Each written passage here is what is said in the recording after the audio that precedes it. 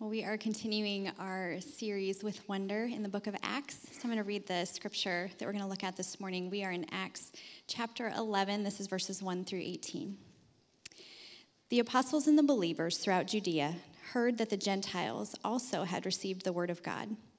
So when Peter went up to Jerusalem, the circumcised believers criticized him and said, "You went into the house of uncircumcised men and ate with them." Starting from the beginning, Peter told them the whole story. "I was in the city of Joppa praying, and in a trance I saw a vision. I saw something like a large sheet being let down from heaven by its four corners, and it came down to where I was. I looked into it, and I saw four-footed animals of the earth, wild beasts, reptiles, and birds.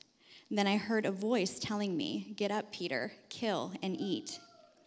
I replied, 'Surely not, Lord. Nothing impure or unclean has ever entered my mouth.' The voice spoke from heaven a second time, 'Do not call anything impure that God has made clean.' This happened 3 times, and then it was all pulled up to heaven again. Right then, 3 men who had been sent to me from Caesarea stopped at the house where I was staying. The Spirit told me to have no hesitation about going with them. These 6 brothers also went with me, and we entered the man's house. He told us how he had seen an angel appear in his house and say, 'Send to Joppa for Simon, who is called Peter. He will bring you a message through which you and all your household will be saved.' As I began to speak, the Holy Spirit came on them as he had come on us at the beginning. Then I remembered what the Lord had said, 'John baptized with water, but you will be baptized with the Holy Spirit.' So if God gave them the same gift he gave us who believed in the Lord Jesus Christ, who was I to think that I could stand in God's way?" When they heard this, they had no further objections and praised God, saying, "So then, even to Gentiles, God has granted repentance that leads to life." This is the reading of God's word. Thanks be to God. Good morning, church. Thank you, Aubrey. So like she said, we're going to continue through this series in the book of Acts. And as we've went through the Acts, we've seen time and time again people going out and sharing their faith. Is that microphone making a weird noise? Or is that just me? Do you guys hear that? Okay, it's just me. Very good. Maybe it's the Lord speaking. We'll go with it. So Jesus told the apostles in Acts chapter 1, "When you receive the Holy Spirit, you will be my witnesses in Jerusalem, Judea, Samaria, and to the ends of the earth." And on the day of Pentecost, we read about the Holy Spirit falling on them, and they begin to speak in tongues, and it says many people come to faith. And as you continue to read through the book of Acts, you see all these miracles and these healings happen. But then we start to read about a persecution where there's people that don't like what's happening.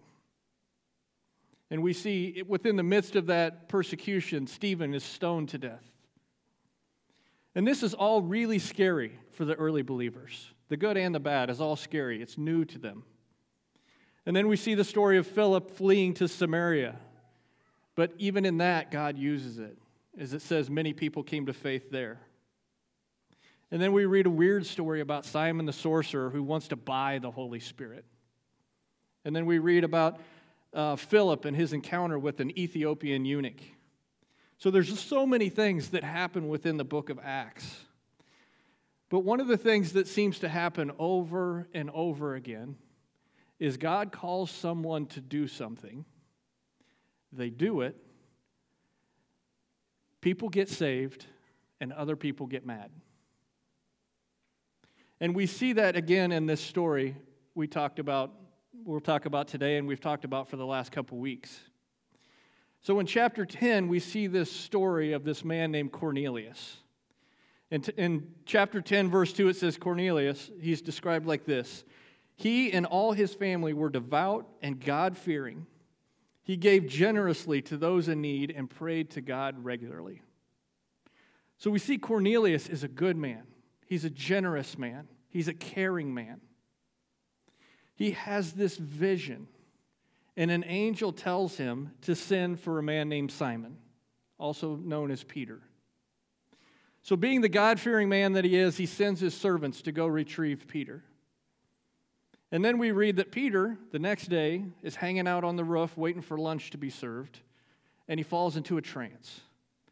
And within that trance, he sees the heavens open up. He has this vision and has this conversation with the Lord.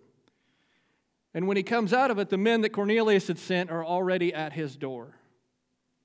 And so Peter goes with them. He goes to Cornelius' house, the Gentiles' house. Shares the gospel, the Holy Spirit falls on him, and Peter baptizes him.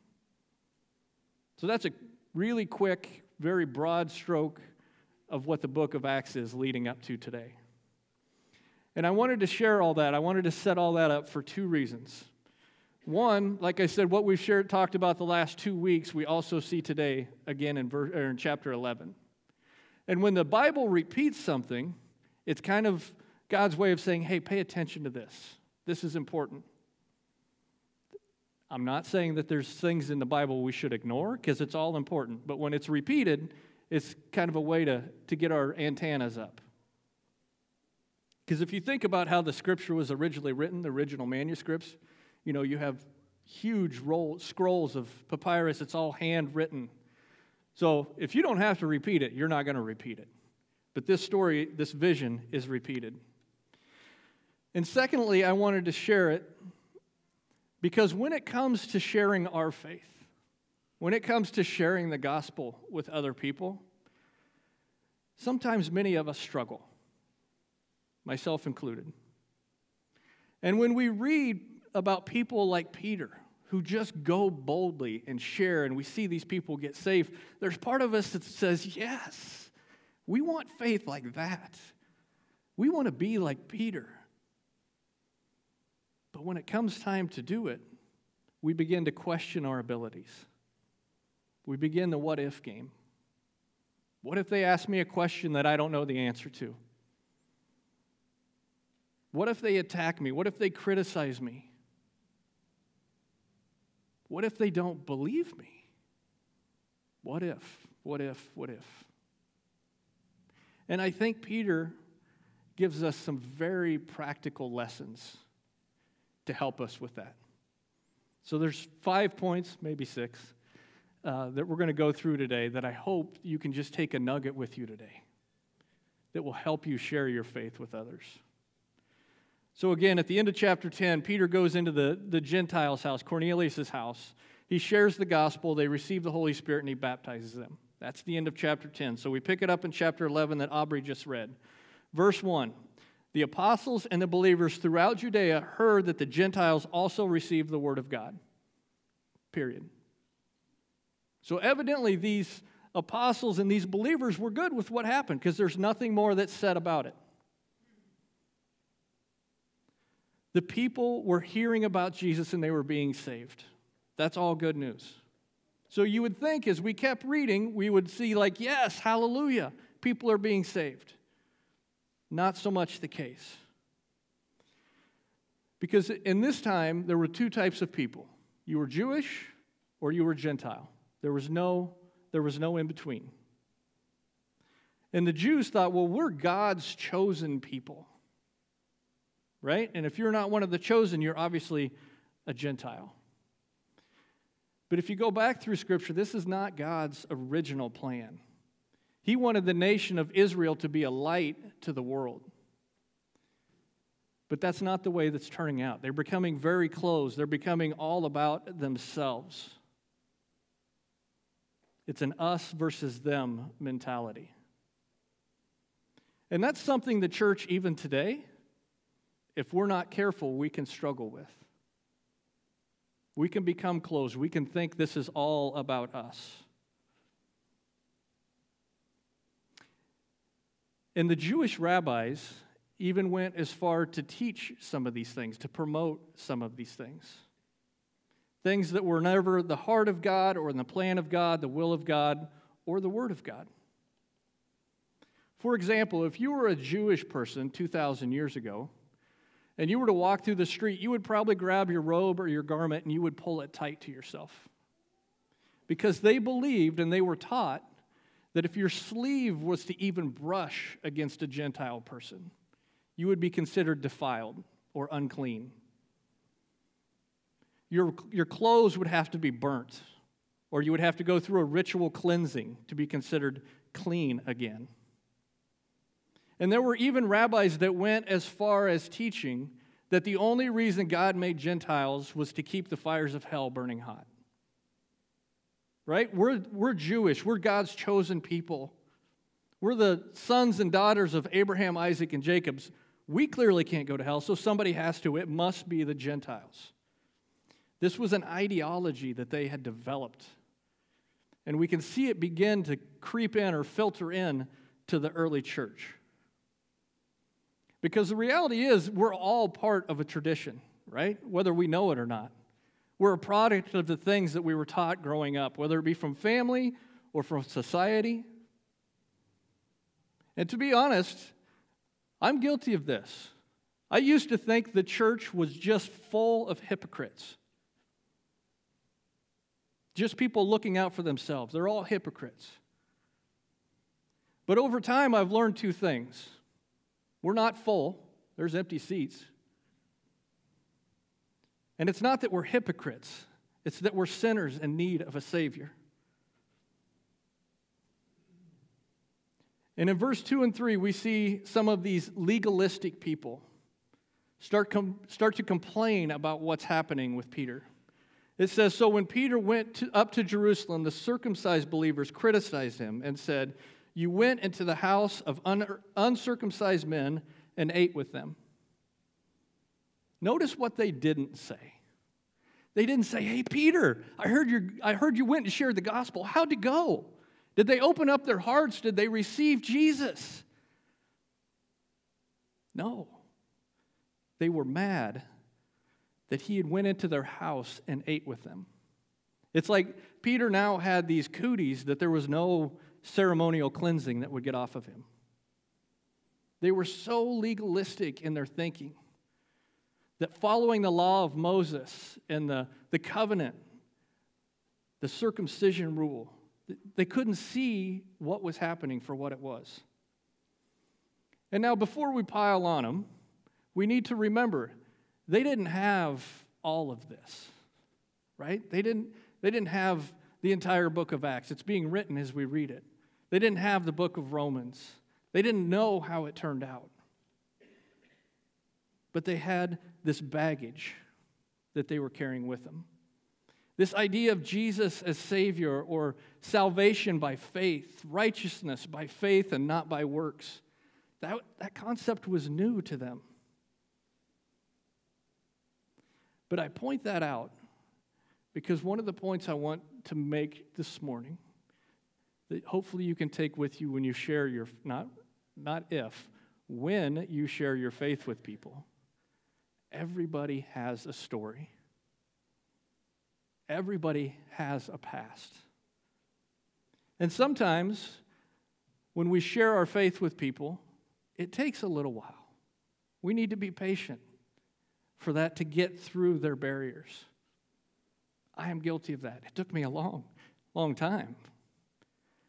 So when you share your faith, remember, everybody has a story. And sometimes we even get criticized when we share our faith, just like Peter here. And it says Peter's being criticized by other believers. So let's look at how Peter deals with that. So starting in verse 4, it says, starting from the beginning, Peter told them the whole story. Now, when you read that, it seems like a pretty simple line. But I love what it says here. Peter didn't take this criticism as a personal attack. He comes back at them with great humility. And if you're taking notes, that's point 2, humility. Peter could have fired back at them, right? Do you realize who you're talking to? Jesus himself called me the rock. Kind of a big deal. I was on the Mount of Transfiguration with him. I walked with him. I prayed with him. I ate with him. Do you know who you're talking to? Who do you think you are criticizing me? But he doesn't. He comes back with great humility. The worst thing that we can do when we try to share our faith and people attack us is to attack back. Proverbs 15, a gentle answer turns away wrath, but a harsh word stirs up anger. So he doesn't attack back. He leads with humility. He starts from the beginning, and he tells them the whole story. So in verse 5, he starts to tell the story. He's saying, I was praying, and I fell into this trance. The sheet came down from heaven. And I looked at it. I studied it. I saw it. And I saw all these animals, these wild beasts, these reptiles, these birds. I saw them. And so what he's doing here is he's sharing evidence. He's giving the evidence of what has happened with him that led him to the decision he did. So if we're criticized, we respond with humility and simply share the facts, the circumstances that led us to the decision we made. It's not a feelings thing. It's not an emotions thing. Because if we share our faith and people get angry about it, or they come back at us with their feelings, and then we come back at them with ours, we get into this emotional tug of war of which nobody can win. But when we have God's evidence on our side, that carries weight. Because here's another hard point that some of you may struggle with. Your opinion is not as important as you think it is. But when you have God's evidence on your side, then you've got something. And then many of us can recognize what Peter does next. He gets into an argument with the Lord. It says, get up, Peter, kill and eat. And Peter says, surely not, Lord. Nothing impure or unclean has ever entered my mouth. And the voice responds, do not call anything impure that God has made clean. And this exchange happens 3 times. Anybody ever do this? Like, listen, God, I know you're calling me to do this or to do that, but here's the deal. I'm not going to do it, and here's why. I don't know about y'all, but that doesn't work well for me. Even if I do it 3 times, I usually lose. And Peter's also saying, listen, guys, here's the story. This is what I saw, and I argued about it too. I didn't want to do it. So I get it why you're mad. I get it why you're questioning me, why you're accusing me. I didn't want to do it. But this is the evidence. This is what God has called me to do. So it emphasizes the humility and the use of evidence that Peter does. And then in verse 11, Peter does something which I think is brilliant. Right then, 3 men who had sent to him from Caesarea stopped at the house where I was staying. The Spirit told me to have no hesitation about going with them. These 6 brothers also went with me, and we entered the man's house. So here, Peter is applying wisdom. And this is what I mean by that. Peter understood that these Jewish men that were attacking him, he understood their culture. He understood that in that culture, and even in their court of law, you could not take one man's word versus another man's word and make a decision. You needed witnesses. You had to have a witness. And we even see this several places in Scripture, but in Matthew 18:16, where it talks about dealing with sin within the church. It says, every matter may be established by the testimony of 2 or 3 witnesses. So Peter's saying, listen, guys, I get it. You're mad at me. Whatever. I got these witnesses. You need 2 or 3? I'll give you 6.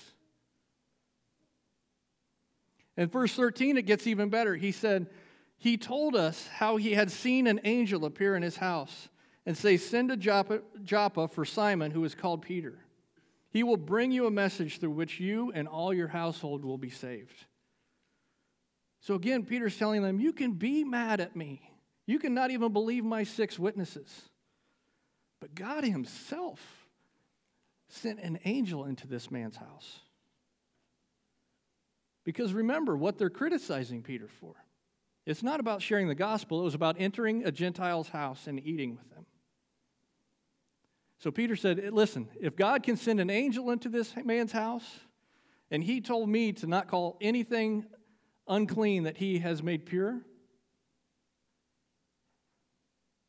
if it's good enough for God, it's good enough for me. And then beginning in verse 15, we'll get to the last point. And it says, I began to speak. The Holy Spirit came on them as he had come on us at the beginning.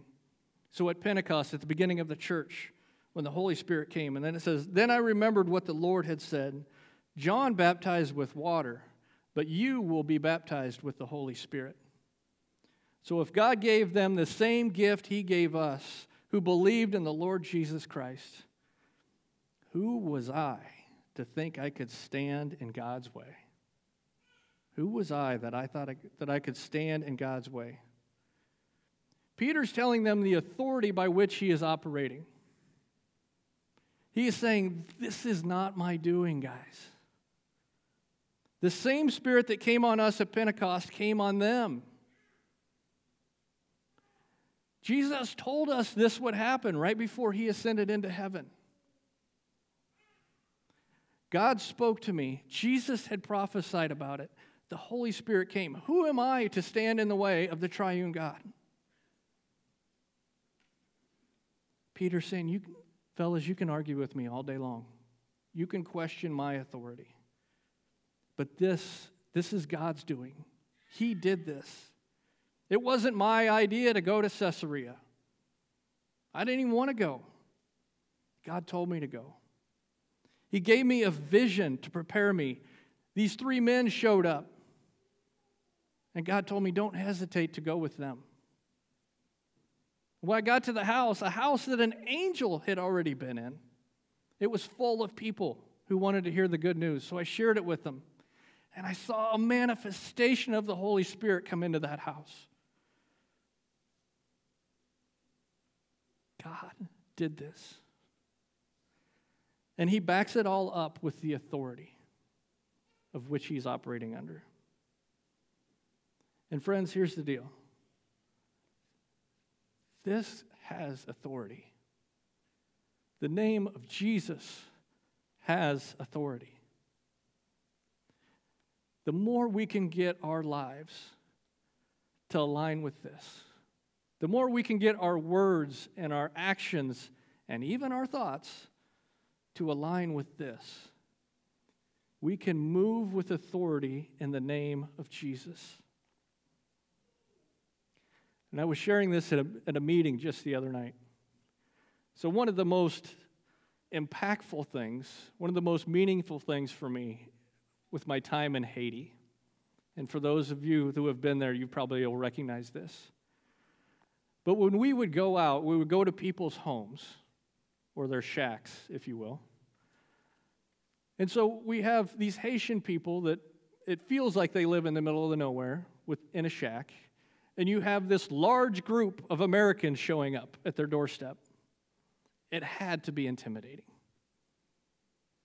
But Christy, the long-term missionary that lives down there, who would take us to these places, one of the first things that she would always say to people, if not the first thing, is we come in the name of Jesus.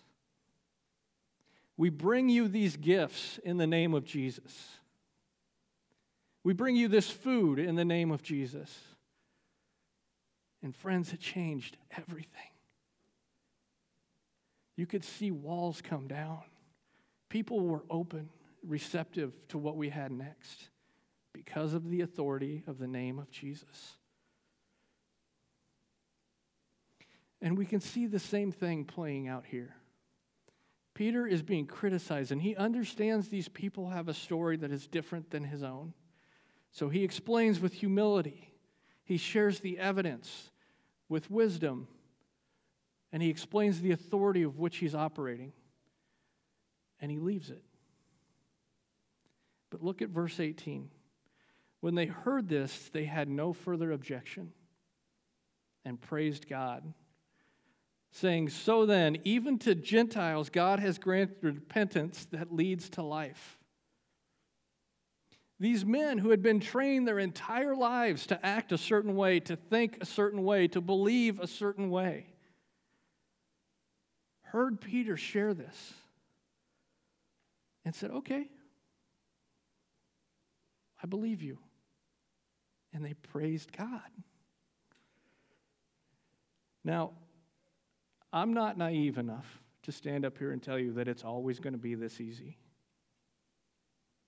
But I think this story can give us a roadmap, can give us tools to use, that when we share our faith and it doesn't seem to be going well, we have things that we can use.